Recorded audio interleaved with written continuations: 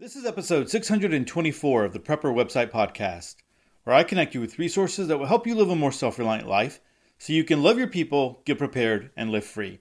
Today's article, How Expert Preppers Survive on a Tight Budget.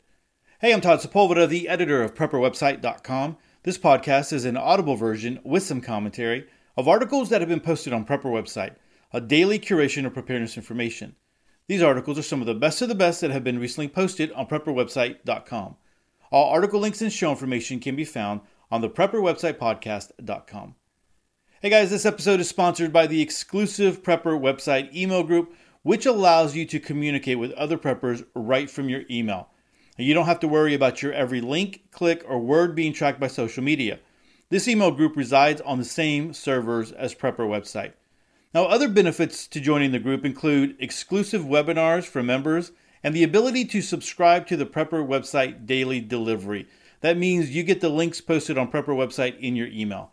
So for more information, visit www.prepperwebsite.net or click the link in the show notes.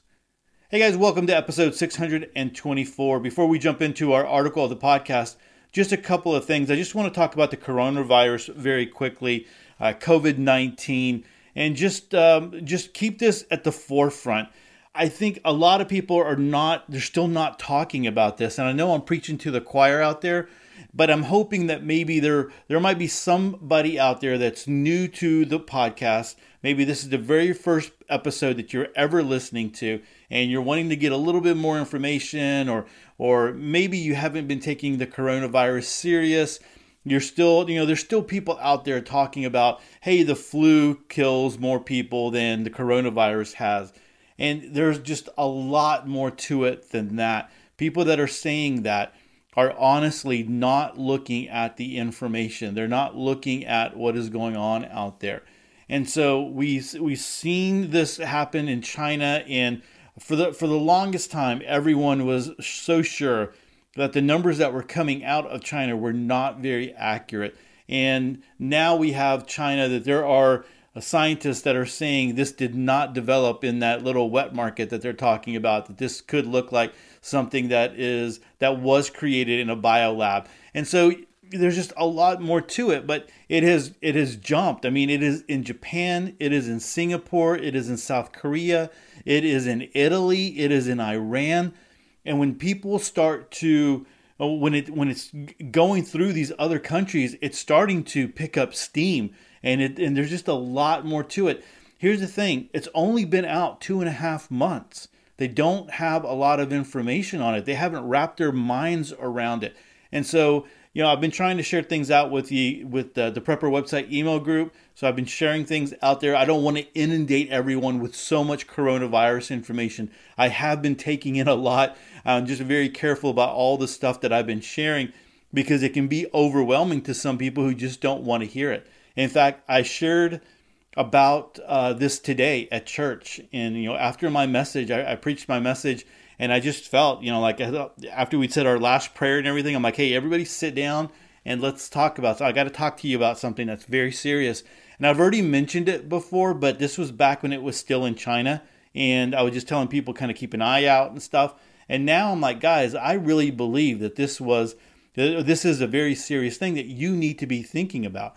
And so one of the things I brought up was hurricanes. And I've mentioned it before here on the episode or on the podcast, many times, that a hurricane can be lingering in the Gulf of Mexico for days, but the minute that it starts to, or the models show that it's going to hit Galveston and come up and hit the Houston area, stores empty out. And what you've seen in Japan and you've seen in other places, stores emptying out when people start to realize the severity of this, how important this is. And so I was wanting to tell my church members, I'm like, listen, if people start panicking, if it gets a foothold here, which everyone is saying we have, at the time of this recording, we have 35 confirmed cases. Some of those, half of those are from people that were on the cruise ship, right? But what a lot of people don't understand is, for instance, in California, I was looking at one statistic. Since the beginning of February, there's been over 6,000 people that have come from China. Of those 6,000 people, the government has told them, as they've come in, They haven't quarantined them. They haven't put them in isolation. They've told them to self-isolate. Now think about that. There might be some people that are, okay, hey, I'm going to be a good citizen. I'm going to go self-isolate for 14, 24, and really the government's saying 14 days. We're seeing that it's now really people should be isolated or quarantined for 24 days. And so people are supposed to self-isolate. Well, if you don't have food in your pantry, you're going to go out to the store and you're going to infect people there if you're in, if you have the coronavirus. And the thing is, you can be asymptomatic of a bunch of other viruses that you get. Once you start showing symptoms, then you start spreading the disease. With this one, with the coronavirus, you can be spreading the disease without even showing any signs. And that's what's so scary, especially when they isolate or quarantine someone for 14 days and then say, hey, well, you never showed a fever. You seem like you're completely healthy. You're good to go. And then they wind up coming back and saying, oh, wait a minute. After those 14 days, they get a fever, they get sick. And in the meantime, they've been spreading the virus all over the place. So do you really believe that we only have 35 infected here in the United States? There's just no way. There's no way that those are the numbers. And then if you've been paying attention, and I can't remember where I saw this, there is, and I think it's a little bit more all over Twitter now. Before it was just one person that was really talking about it. It might have been Chris Martenson over at Peak Prosperity. He's been putting out a daily video, and so I would encourage you to go look him up. I share those videos on Prepper website. Not every single one of them. Again, I don't want to inundate everyone with all of this, but you can follow him on Twitter, and you can always go to peakprosperity.com, and you can see his videos there. And I think he was talking about a city that was suing the government and suing the state of California and they were suing everybody because they found out, so they got wind that the people that were in quarantine because of the cruise ship or whatever, they came over from China, they were in quarantine for 14 days at the military base, they were going to be moved to a residential treatment center. Now, all a residential treatment center is basically a home has been remodeled so that people can live there more than just a family, right? And so this community was really upset and they sued because they're like, hey, we don't even have a good grasp of this virus. These people have only been there 14 days and you're bringing them into our community. You're bringing them into our neighborhoods. So they sued so that wouldn't happen. So there are people out there taking more interest and they're being a little bit more adamant about, hey, we need to prepare, but you're still not hearing that from the CDC. You're still not hearing that from the government. And the big reason is they don't want to cause panic, right? We know that. People don't want to cause panic because the minute people start panicking, things start flying off the shelves, people start doing crazy stuff, and really things become unmanageable. And so they're trying to hold off. The good news for those of us that are in the know is that you have this time. So if you're not prepared, so this is what I told the church. Think about being at home and not leaving your home because it's bad out there. Things have gone sideways. It's bad out there, and you need to hunker down in your home for a month. What would you need? So I talked about food.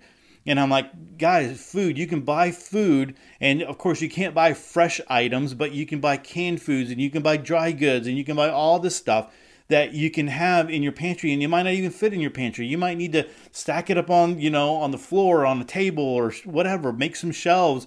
But you can have food. And the thing is that it won't go to waste because it's food that you will buy, that you will eat. So, buy food that you're going to eat. It's just you're buying in advance. Think about hygiene. What would it need? What would you need? Some people just buy toothpaste as they need it. But what if you couldn't go to the store to buy more toothpaste and more deodorant and more toilet paper and different things like that? What would you do? And so, you want to have those hygiene items there. Now, I talked about it last week. I wrote an article actually in the episode, prepping for a quarantine. So you can go 2 episodes back and listen to that. And I talk a little bit about what you need to be thinking about, but also that article over at preparedchristians.com has been a very popular article. And some of the other things that I said there are, you can go kind of kooky, being locked up in your home for a whole month or longer if you're hunkering down. What other kinds of things do you need? You need some processes and procedures and people, going to sleep and making sure that you have entertainment and all those different kinds of things. Maybe you have a time where the family comes together and they play board games and all that stuff. So, I would encourage you, if you need some ideas, go over to preparedchristians.com and read that article on prepping for a quarantine, because I put some extra, information in there and extra ideas that you could possibly use.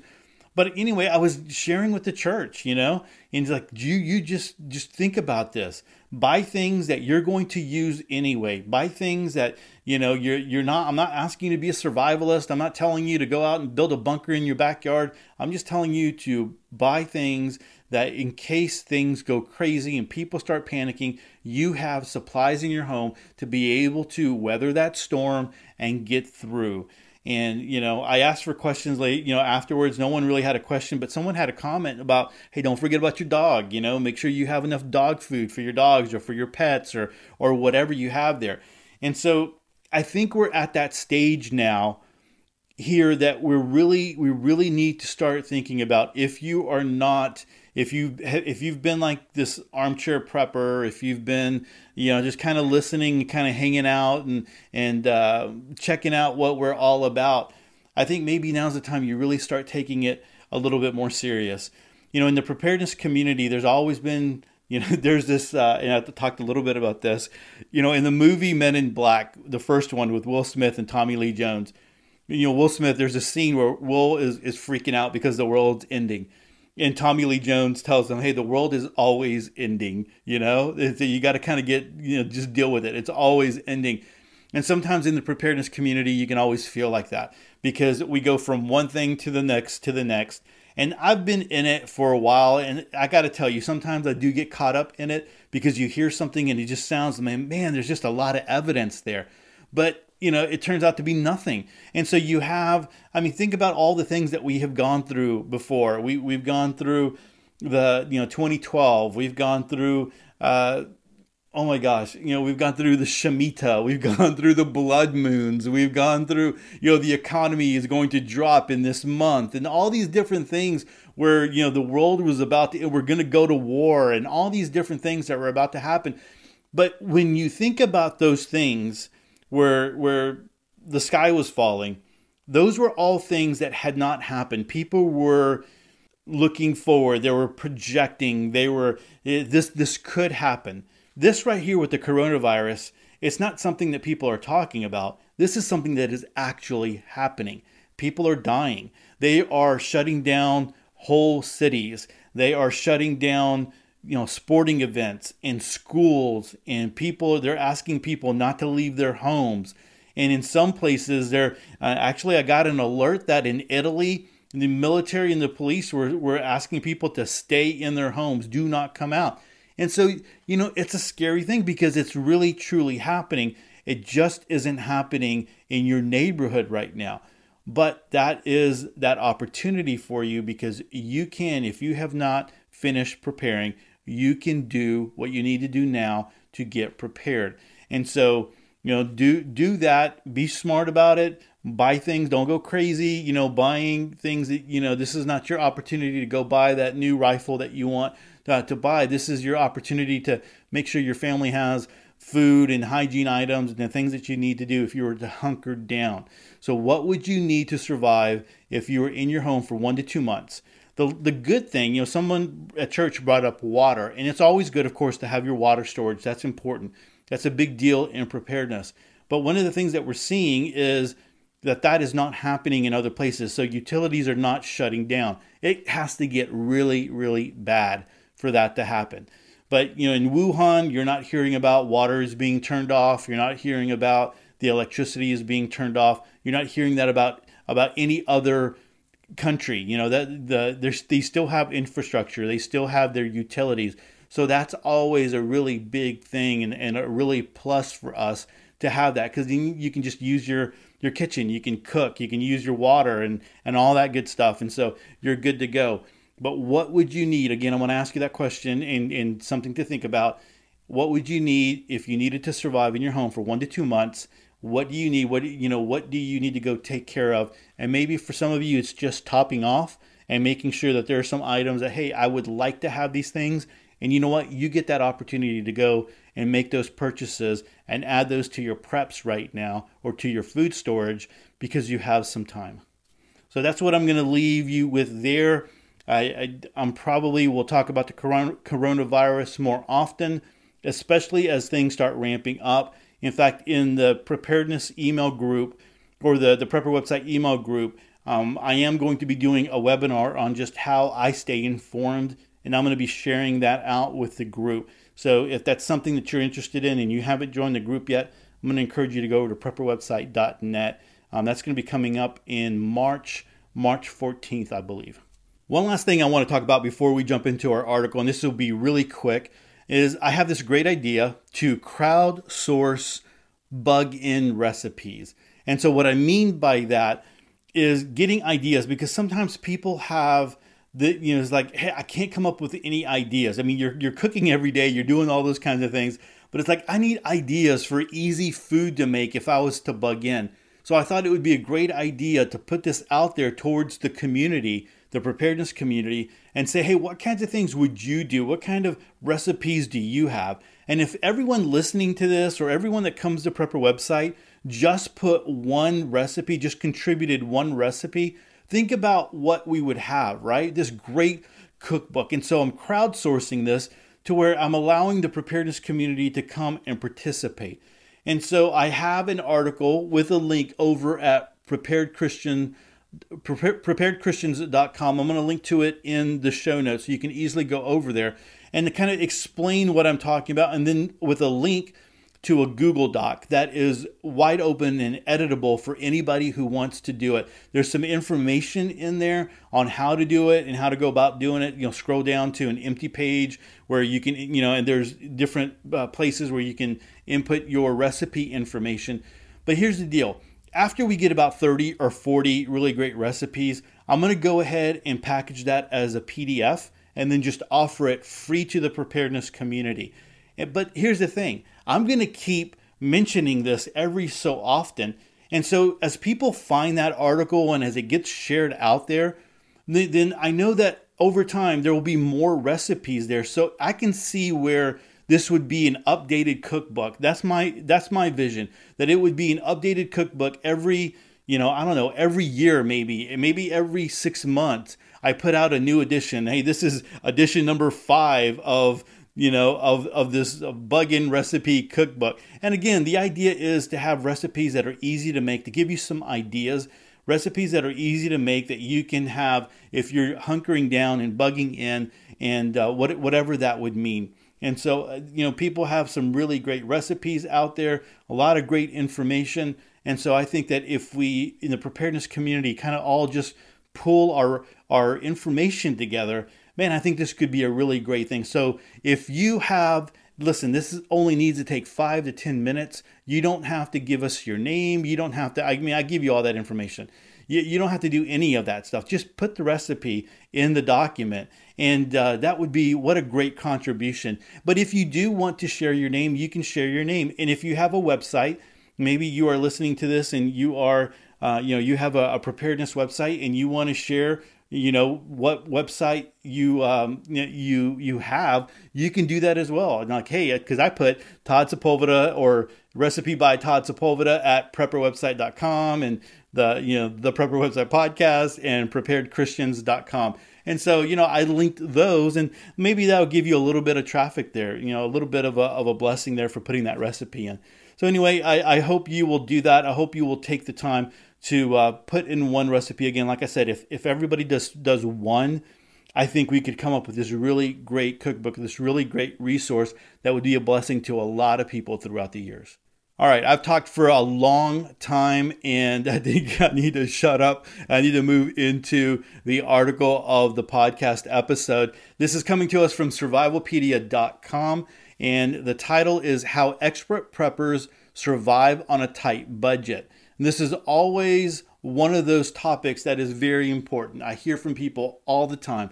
Todd, I want to prepare. Todd, I want to, get ready, but I just don't have any money. And sometimes The idea is because I don't have the money that I want to be able to prepare, or I don't have enough to prepare the way that I think or my vision of preparedness looks like. And for some people, it's a cabin out in the mountains or a place out in the country and homesteading and maybe a bunker in your backyard or whatever. And like, since I can't do that, then I'm not going to do anything, right? I'm not going to do anything at all. And that is the wrong decision. That is a false move, because every step towards preparedness helps you and helps your family. I mean, really, that's what we're doing it for. We're not just doing it for us. We're doing it for the people that we love. And that's the way I open up every episode. And so every move that you make makes you a little bit better prepared than other people that are out there. So even if they're small moves, and even if you're on a tight budget.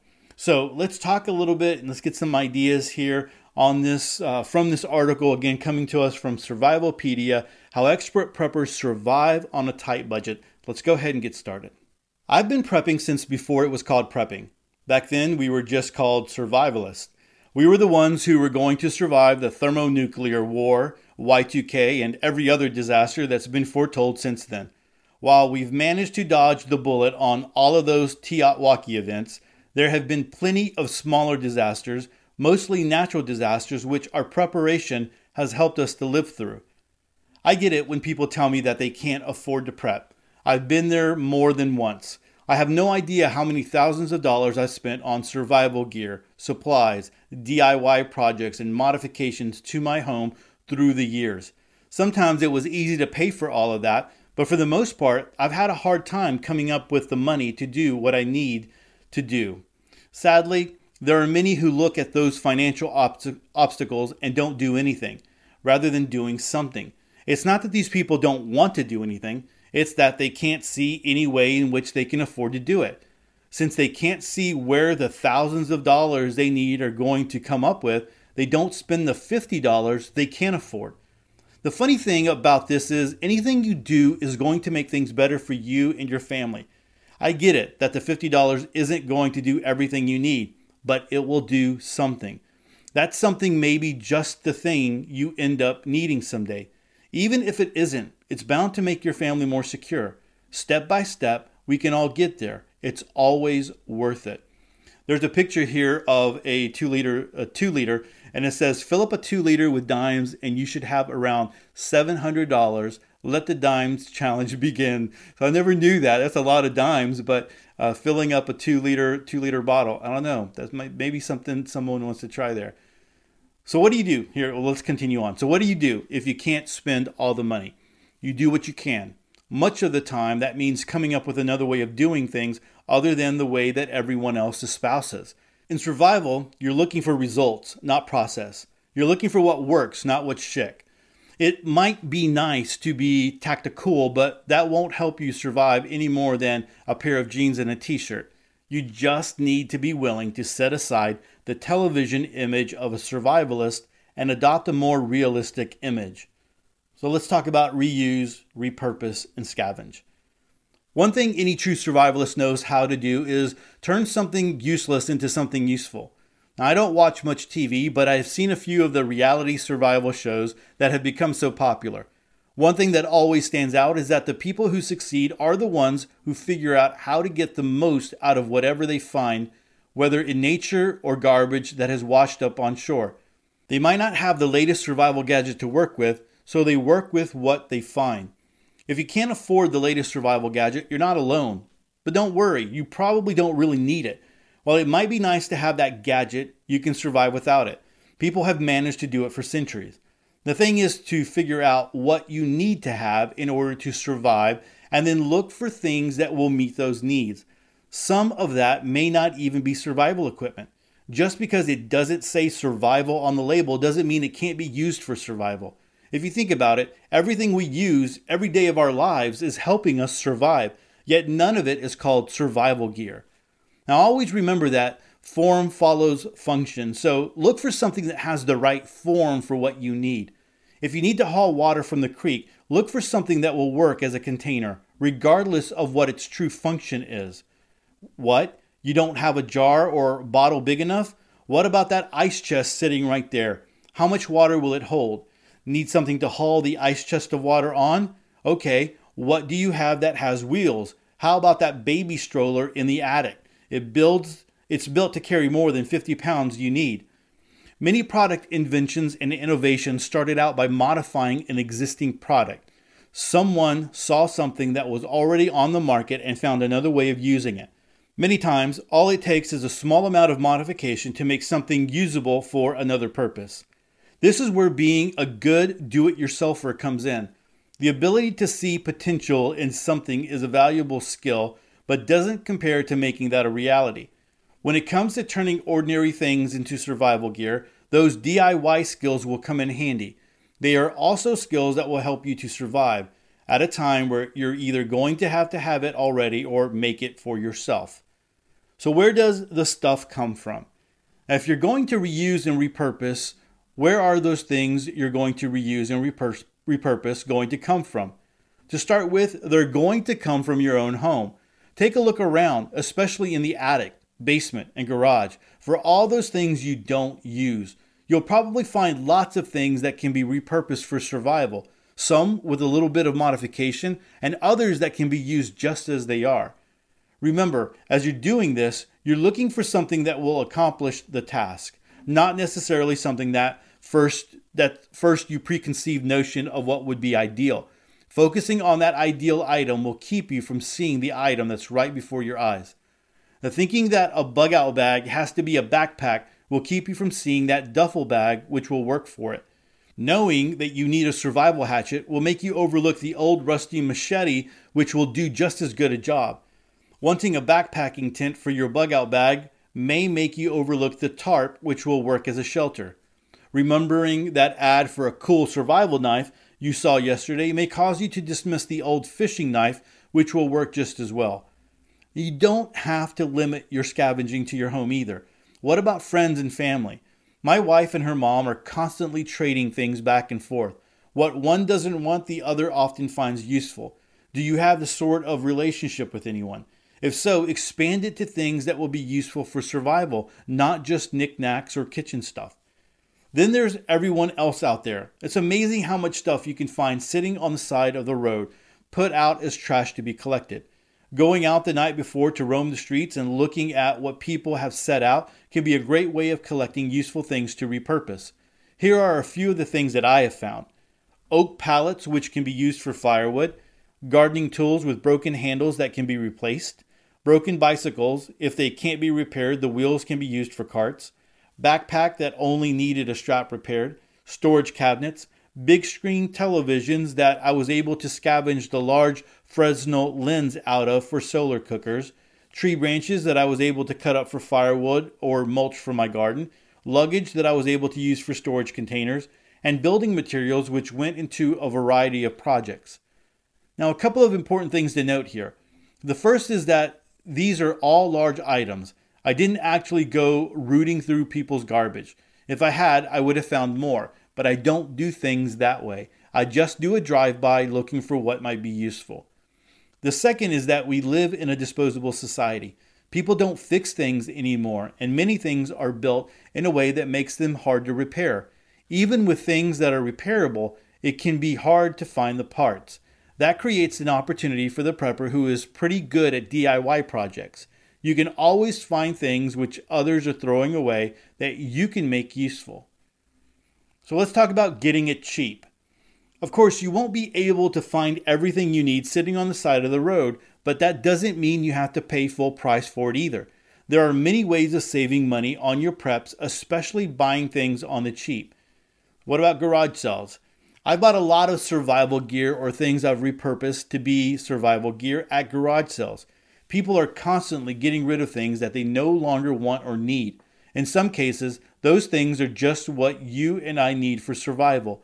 Some of my top things to find at garage sales are camping gear for bugging out, candles for lighting, bicycles for transportation, fishing gear, 5-gallon buckets, hand and gardening tools, kids' clothing, canning jars, hand-operated appliances, cast iron cookware, medical equipment, oil-burning lanterns, kerosene heaters, fabric and sewing supplies, old sewing machines, building materials, Lawnmowers usually have carburetor problems, and car batteries for battery backup systems. Of course, anything that can be found at a garage sale can also be found at a flea market or on Craigslist too. It's usually just a matter of a little shoe leather or wear on the fingers to find any number of useful things.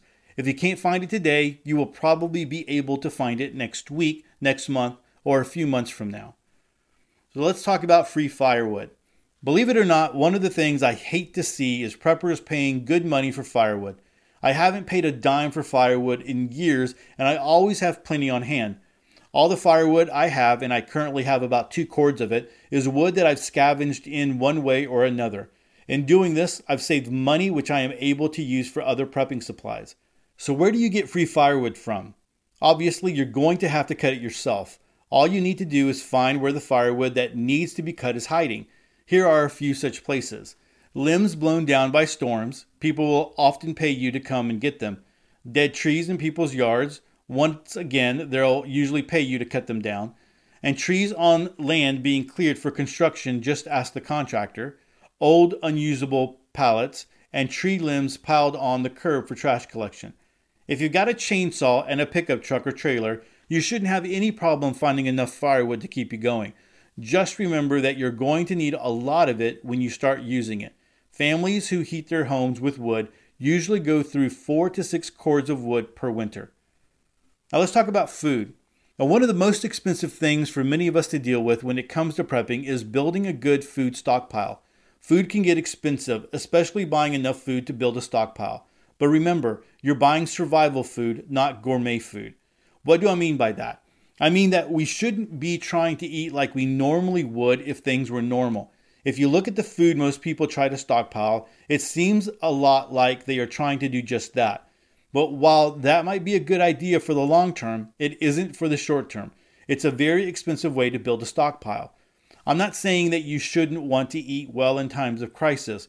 What I'm saying is that it's more important to build that stockpile than it is to build it with the food you really want to eat. Better to build a basic stockpile that will keep you alive than add better foods to it later. That's going to mean a stockpile that's heavy in starches, but that's all right. More than anything, what you're going to need, at least for a while, is carbohydrates to give your body energy. Add in some protein with that, and you're good for a while, even though it isn't a balanced diet. So add in beans, nuts, and amaranth as part of your stockpile. Then you can add the dried and canned meat later. So a final word. I'm not telling you to do anything that I haven't done myself. If you look at my preps, there's a lot of used gear, repurposed gear, and homemade gear. When I started stockpiling, I looked for the cheapest way to go. Through time, I've added to that at least I've had food to eat, even if it wasn't what I wanted. Now, several years later, I've got the gear and supplies I want, but in many cases, the originals are still there side by side. All right, guys, so that's it for the article. And again, that's coming to us from Survivalpedia. I want to talk very briefly about just a couple of things. You know, he talked a little bit about garage sales here, and there are some things that you can really find at garage sales and really good deals. And well, here, let me take a step back just a second here. If you look at preparedness as all this stuff that you need, and a lot of people, when they first come into preparedness, because of the freak out, because they start realizing, you know what, I am behind the 8 ball, I need to just start getting prepared, and they just start going to the store and buying stuff, right? If you do that, you are going to spend a lot of money on a lot of junk that you don't wind up needing. It just looks cool, it sounds cool, but you really don't need. So this is what you need to do. You need to sit down and create a plan. And that plan is, what are you prepping for? What is the most important reason why you are prepping? Now, again, if you are new to this podcast and maybe you're just, this is your first episode and the coronavirus has gotten you looking for ways to get better prepared. So the reason you're coming to us is because of the pandemic and the coronavirus and what's going on there. So right now your thing is, how do I prepare for a pandemic? And that's where you're bouncing off of. What do I need to be better prepared for a pandemic? If you are prepping for that, you don't need a tent. If you're prepping for that, you don't need to go out and buy a piece of land or you just start gardening or anything like that. If you're prepping for that, you are, again, the things that I talked about at the very beginning of this episode is you're going out and you're getting a food stockpile and you're getting hygiene stockpile and you're focusing on those types of things. If you need to hunker down at home, that's what you would be focusing on. Well, let's say you're coming and you're like very practical preparedness. I am, and I've heard people do this, throughout the years. Yeah, I don't worry about EMPs. I don't worry about, nuclear war. I'm prepping for a hurricane. I live on the Gulf Coast. And so if you're prepping for a hurricane, what would that look like? I mean, if a hurricane came and it hit your area, whatever, or a blizzard or a fire or whatever it is, what would it look like to mean, or what does it mean, and what does it look like to be completely prepared? For a fire, that might be, well, I have my bug out bag and I have my, all my information, my important documents and things that, ready to go. I'm ready to grab my bag and go in a moment's notice. For a hurricane, it could mean, being without electricity for a couple of days, being without water for a couple of days, ways to cook your food, ways to maybe, keep your refrigerator going using, powering from your car, being able, or, having a generator or something along those lines. Being able to maybe have some supplies if the roof, some extra shingles, or you have some tarps that if the shingles get blown off of your roof, you're able to lay a tarp up there so that, rain and water doesn't come in and come, messing up your house. So it could look like that. So what does it mean to be fully prepared for whatever you are prepping for? Because if you're going, I'm prepping for the end of the world, forget it. There's no way, you can't be prepared for that. There's no way that you can be prepared for that. So take it as, what are you prepping for, and go from there. Again, I'm prepping for the coronavirus. So what does it mean if you are prepared? What would that look like if you are prepared for the coronavirus? And so you take it from there and you build on that. And so maybe one of your things is, I want to have a garden. And so I am prepping, and that is one of my preparedness goals, is to have a garden. Okay, what do you need? I need, I'm going to have some raised gardens, so I need some wood to be able to, have some kind of a form that I can put dirt inside of and mulch, and I can, build up my soil. And then I'm going to need seeds, and then I'm going to need garden hoses, and then I'm going to need some garden tools. And then so you start writing down the things that you need. So when you go to garage sales, when you go to flea markets, when you're looking at Craigslist, that you can, you already have a supply list that you're looking for. Like, I don't want to go spend $50 on this one specific tool. If I can find it at a pawn shop for $5, man, that's a great deal. And so you're working off of a list. You're not just working off of the list that you have in your mind, because the list that you have in your mind, I can guarantee you, it is not accurate and it is not right. So you want to sit down and make a list of what you need. So when he talks about garage sale and he's talking about, finding camping gear for a bug out, well, maybe this author who's writing this article, maybe his plan is to bug out. So he's looking for that camping gear. So you're being very purposeful about that. So garage sales, I know that he talked about Craigslist.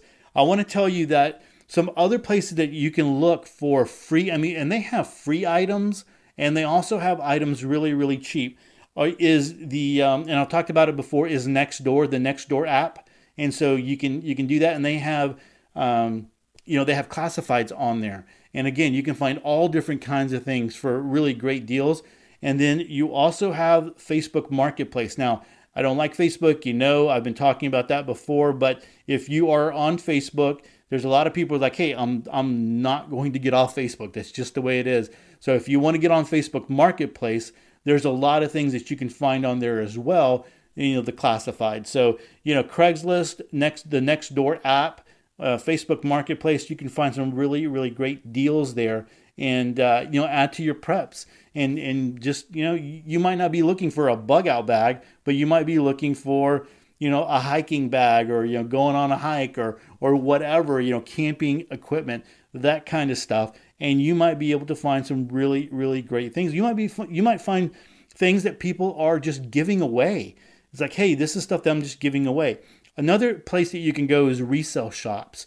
If there's a resale shop that you know of that's, has really great stuff, there's some resale shops out there that are it's just junk. But there's some that really, they get good stuff every once in a while. And so stopping by there is really smart. And so that's one way that you can add to your preps is by going to resale shops and just, purchasing those items there at a really low cost. I want to end up talking about the food storage that he talked about. I agree with him. To a point.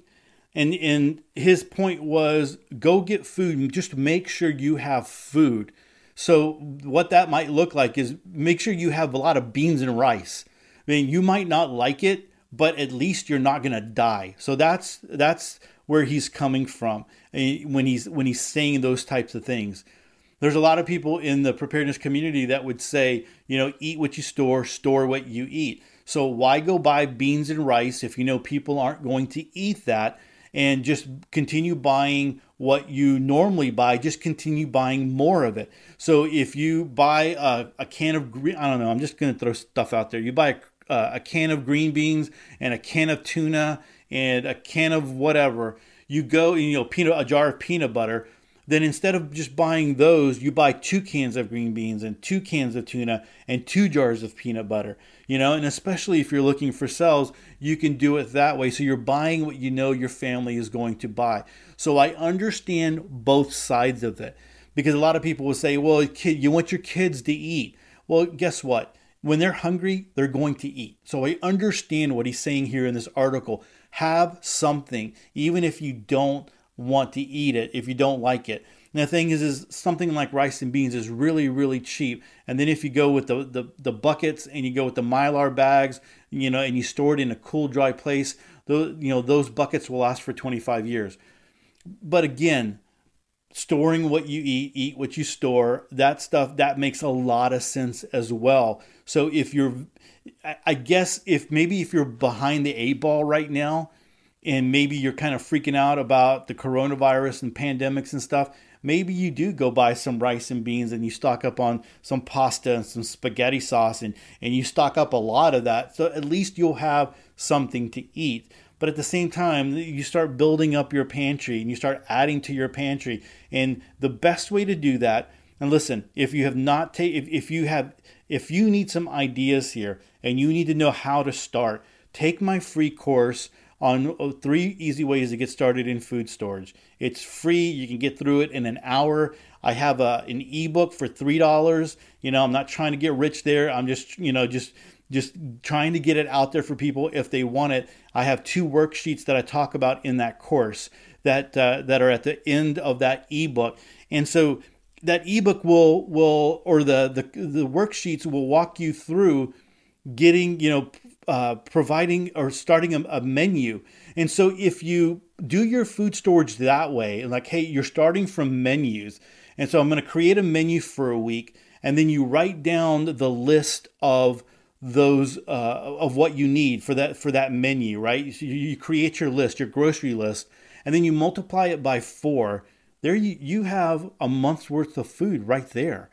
So, it's like, and you're not eating the same thing over and over and over again. So your Monday, whatever your Monday menu is, you eat that Monday menu on Mondays for 4 weeks. You have a month's worth. And so it's just really easy to do. So that's really the way you truly want to think about it, as menu items, and just kind of go from there, and you can build your list. It's easy to think of things that way. That's why I really think the Bug-In recipe crowdsourced cookbook that I'm trying to put together, I really think that makes sense, because you can just okay, what ingredients do I need? Now I'm going to plug this into one of my days. And so, you can have a variety there. You're not eating the same thing. You're spreading that out throughout the whole week. So you can think of it that way. But I understand both sides of it. Hey, make sure you have something to eat in case you need to eat something. You will eventually eat it. And then the other side of, if you have time, if you have the ability, make menus, start building your stockpile that way, and then you make sure for sure everybody eats. You could do both of them if you're not sure. or if you want to just make sure you have even more than that month or 2 months worth, you can have that, and maybe put a couple of 5-gallon buckets of rice and a couple of 5 gallons of beans in your closet, and just kind of leave it there and for 25 years. Maybe when you die, they'll come and find it and just throw it away or whatever. But at least you have something. So I kind of understand what he's saying when he's talking about that. So there's both sides of it that I'm sharing with you. So guys, great article over here, and there's always ways to prep. You can always prep. You can always make small moves. And just because you can't buy that $8,000 worth of freeze-dried food storage that comes all at one time, that will fill up your whole guest room, right, to survive a year or whatever, just because you can't do that right now doesn't mean that you can't build up your stockpile. Or just because you don't have the thousands and thousands of dollars that you need for preparedness doesn't mean you can't spend the $50 like he mentioned here on something that would be very beneficial. Every step, every move that you make in preparedness is one that makes you and your family better off in the long run. And so that's the way to think about it as you're approaching this, and as you're approaching what you need to do and how you need to get better prepared. Even if you're on a small budget, there's always ways, or on a tight budget, there's always ways of doing it. Well, everyone, that is it for episode 624. Hey, don't forget, like always, I'm going to link to this article in the show notes so you can go and check it out yourself and read some of the comments, or maybe leave a comment yourself, or maybe ask a question if you want to do that. Hey, if you want to make sure that you never miss another episode of the Prepper Website Podcast, make sure that you hit subscribe in your favorite podcast catcher. And that way you never miss another episode of sweet prepper goodness. Hey, and if you're looking for more preparedness and self-reliant information, head over to prepperwebsite.com, where we link to 8 to 12 articles every day of the best self-reliant articles out there. We also have pages dedicated to alternative news, firearms, DIY, Bible prophecy, frugal living, and homesteading. And lastly, don't forget to join the email list if you haven't. When you do, I'm going to send you a free PDF entitled 25 Handpicked Preparedness Articles You Should Read. And with that, choose to live a more self-reliant life. Choose not to be so dependent on the government, grid, or the grind. Until next week, stay prepped and aware. Peace.